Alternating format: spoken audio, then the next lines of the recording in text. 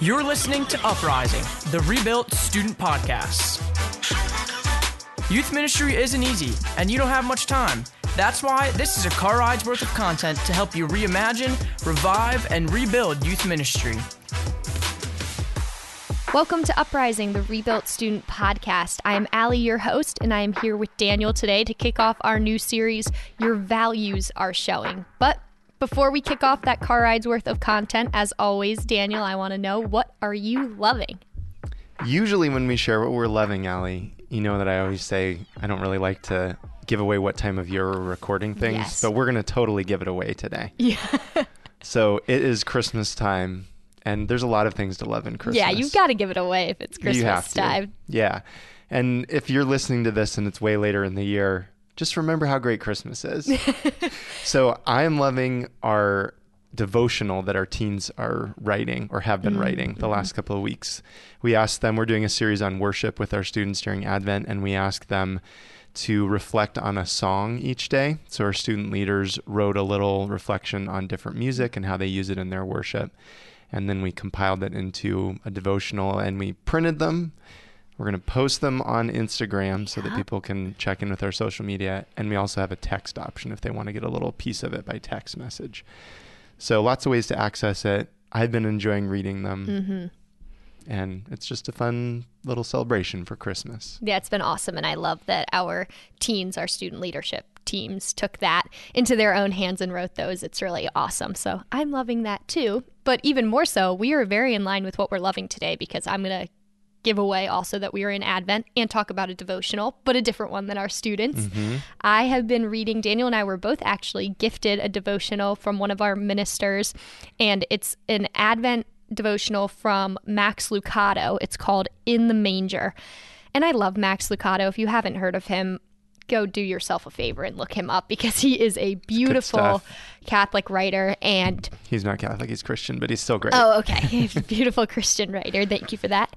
And I just love everything he writes, but this devotional in particular has just a beautiful perspective of the Christmas story, and I look forward to reading it every morning. So I have been loving that Max Lucado In the Manger Advent devotional. So those are what we are loving today. And I'm also loving that we are jumping into a brand new series. This series is going to be called Your Values Are Showing. It is going to be all about us sharing our values and the strategy that goes along with those values. We just kind of restructured things around here at Nativity. We are combining kids and student ministry to form a full next generation ministry. You know, kids and students have always worked closely together, just they go hand in hand. But this is us just trying to take that next step to create a continuous and harmonious flow from the ages of 6 weeks to 18 years old here at Nativity throughout our programs, intertwining the sacraments and all of that, and just watching that develop. So the goal of our next generation ministry overall is to encourage families to be engaged on a regular weekly basis. And with this kind of transition for us, it was just an opportunity to really clarify our values and nail them down a little bit more. So that's why we thought it would be a great time to talk all about values for the next couple of episodes. In case you aren't aware, you guys don't have values, we're going to get really down to the nitty gritty. If you haven't identified specific values for your ministry, we're going to help you do that. But just to give you an overlook, to start off, there are values that you write out, that you decide that you want to focus on for your ministry. There are also accidental values, and those are things that unintentionally emerge in your culture, in your work, in your ministry, in the people who work for you. And those are not the values that you're striving for or focusing on. Those are just accidental. I think they're a great thing that you need to identify and be aware of too. But we're going to be jumping in a little bit more to the actual values that you choose and intentionally plan for your ministry. Just as an example to help you clarify, Daniel and I were talking about this the other day, but one of our accidental values here at Nativity is that we tend to not take a lunch break. We tend to work through lunch, most of our staff across the board. So that's an accidental value that's just occurred in our workplace, that we work through lunch. So that'll be a little intro, but we want to be naming and living our values, not letting those values arise by accident, which is why it's important to clarify the accidental values versus your true values. So that's what we will be jumping into this series. Yeah, and during COVID, these strange times when everything seems to be out of whack, that's when your values really show, because you know that your time is limited, your program is completely different. So it really reveals what your organization values. Values, we really think, guide our work, and we want to be a values-based ministry. We don't want to be a rules-based ministry. So as we build our volunteer teams by recruiting and inspiring and equipping quality people, we want to prepare those people for whatever situations they're going to encounter. And that's tough to do, but that's where values can really come into play. The environment that we want to focus on really prizes relationships over rules, but we need something to guide that work that we're doing, and that's values. For most workplaces, that something that guides the work is policies and procedures, and there's a place for those. We need them, but we want our ministers to be given license to think for themselves, to go beyond policies and procedures, and to be able to process and problem solve. Same thing for our teens, too. We talk about this a lot. But to not just follow the rules that we give them. That's why we want to be a values-based culture, not a rules-based culture. We don't want to teach people what to think, but how to think so that they can respond to any situation, teens and ministers. So our ministry teams really are the carriers of our values and our culture. Something becomes a value when it goes from what we do to who we are, from what we do to how we think. So that's really the genesis of our values. They're guiding principles that inform us how we should respond without the prescription of exactly what to do. All right, so Allie. Yes. I'm going to quiz you. Oh, gosh. Don't look, because I know the answer's in front of you. See how well you know. Okay. We have 6 values as a church. Goodness. They're up on our wall. Let's see how many. They are up on our wall. We're not in the office right now. Okay, I'll not look either, and let's see how many we can name. You go first. Okay, simple. Simple is one. Yep, we're not that smart. No, we're not that smart. That's a good. We have a little tagline for each one of these. Another one that we have is committed. Yes, committed. I wouldn't have remembered that one. Committed is dedicated to the greater good. Adaptability. Adaptable. Keep calm and carry on. Adaptable. Which has a cool story behind the that phrase. Keep calm and carry on. You should look it up sometime. It's interesting. Maybe I'll share that on a future podcast. All right, so we have simple, committed, adaptable. We have 3 left, right? Growth oriented. Growth oriented. That's good. That's 4. Go deeper, go wider. Go wider. Excellence. Excellence. What's the tagline for that one? Excellence. Outstanding fitness for a greater purpose. Yeah, I would not have remembered that tagline. that's the most difficult tagline, I think. And then hospitality. Yes. That's the latest one we added. Yep.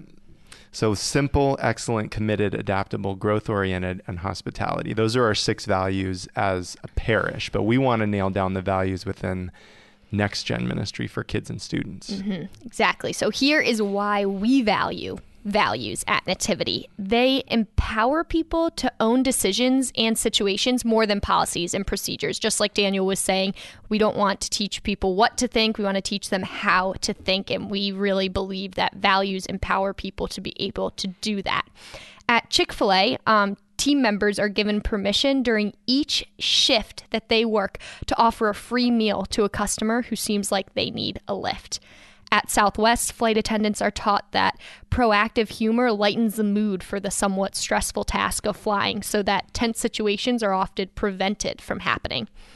Here at Nativity, we want our ministers to look for ways to wow people with hospitality, especially Tim and his family, so that they know how much we care about them and want them to be a part of our community.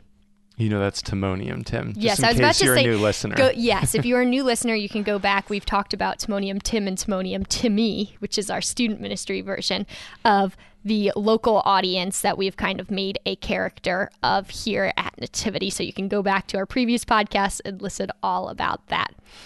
But we can't tell our ministers exactly what the person in front of them is going to need. Nobody really knows that when someone just walks in the door, but we can build a value of hospitality so that our ministers can recognize what the person needs and be given the license to give it to them.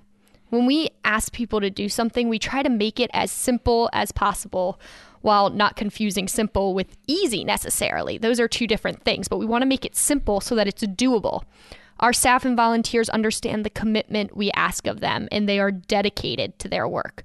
We're adaptable to the moment and the person in front of us. We're always looking to grow in number and in faith, in reaching more people and in going deeper with the people we serve.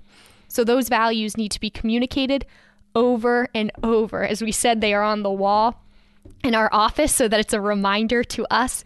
We present them at Cornerstone dinners, which back when we were all able to gather largely together, that's when all of our ministers would come together for a dinner where we can just pour into them and reiterate these values. And we speak on them Sunday mornings in team huddles before ministry begins. They're celebrated on Mondays with our wins from the weekend when we have our wins meeting as a staff. As the values are instilled, people grow as they serve. Our people are equipped, inspired, and renewed because of our values.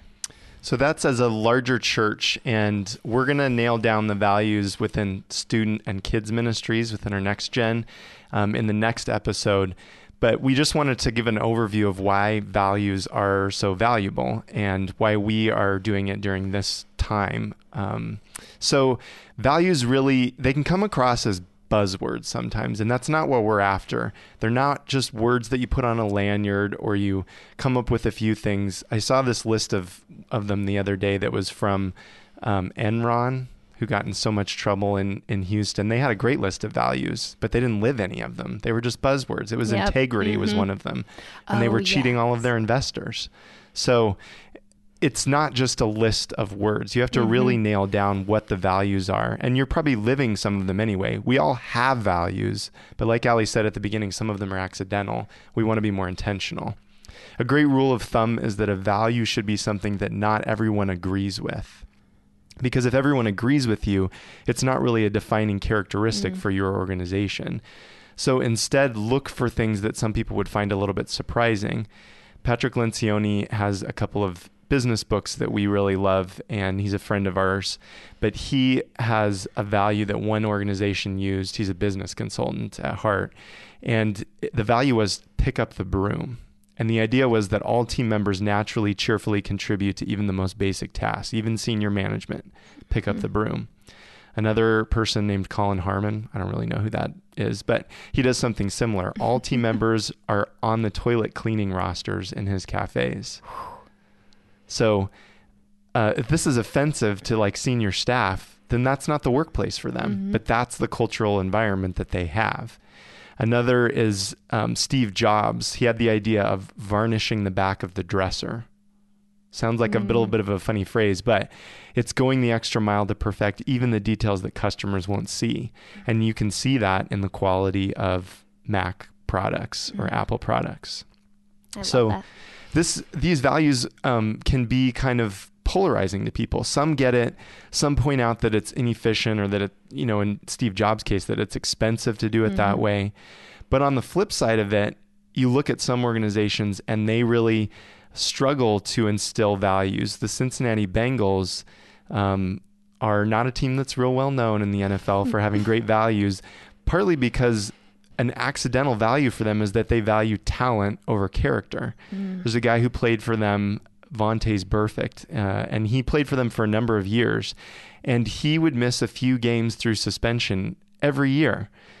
He went off and would really mean to hurt people on the football field, and so he'd get suspended. But he was such a talented football player that the Cincinnati Bengals tolerated it because the value for them was talent over their character. Values can really be seen in who you hire and who you fire, whether that's staff members or volunteer ministers. Yeah, absolutely. So that is a good little overview and intro to values.